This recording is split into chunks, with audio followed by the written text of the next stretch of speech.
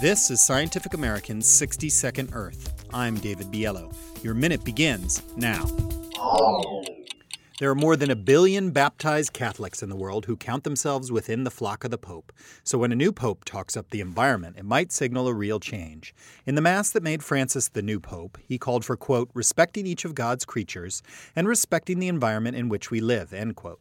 And the new Pope takes his very name from a medieval saint known for his love of nature. St. Francis of Assisi renounced an earthly fortune, founded the Franciscan order of monks, and preached to birds. For Catholics, he's the patron saint of the environment. If the church goes green, it could have a real impact. It's both one of the largest property owners on the planet, and it can marshal significant numbers of people to achieve social goals. Of course, the greatest green action that Pope Francis could take is to embrace family planning. Empowering women to determine family size, among other things, is a big environmental boon. The new Pope's namesake called the world's organisms our brother and sister creatures. We'll see what Pope Francis does for the rest of the family. Your minute is up. For Scientific American's 60-Second Earth, I'm David Biello.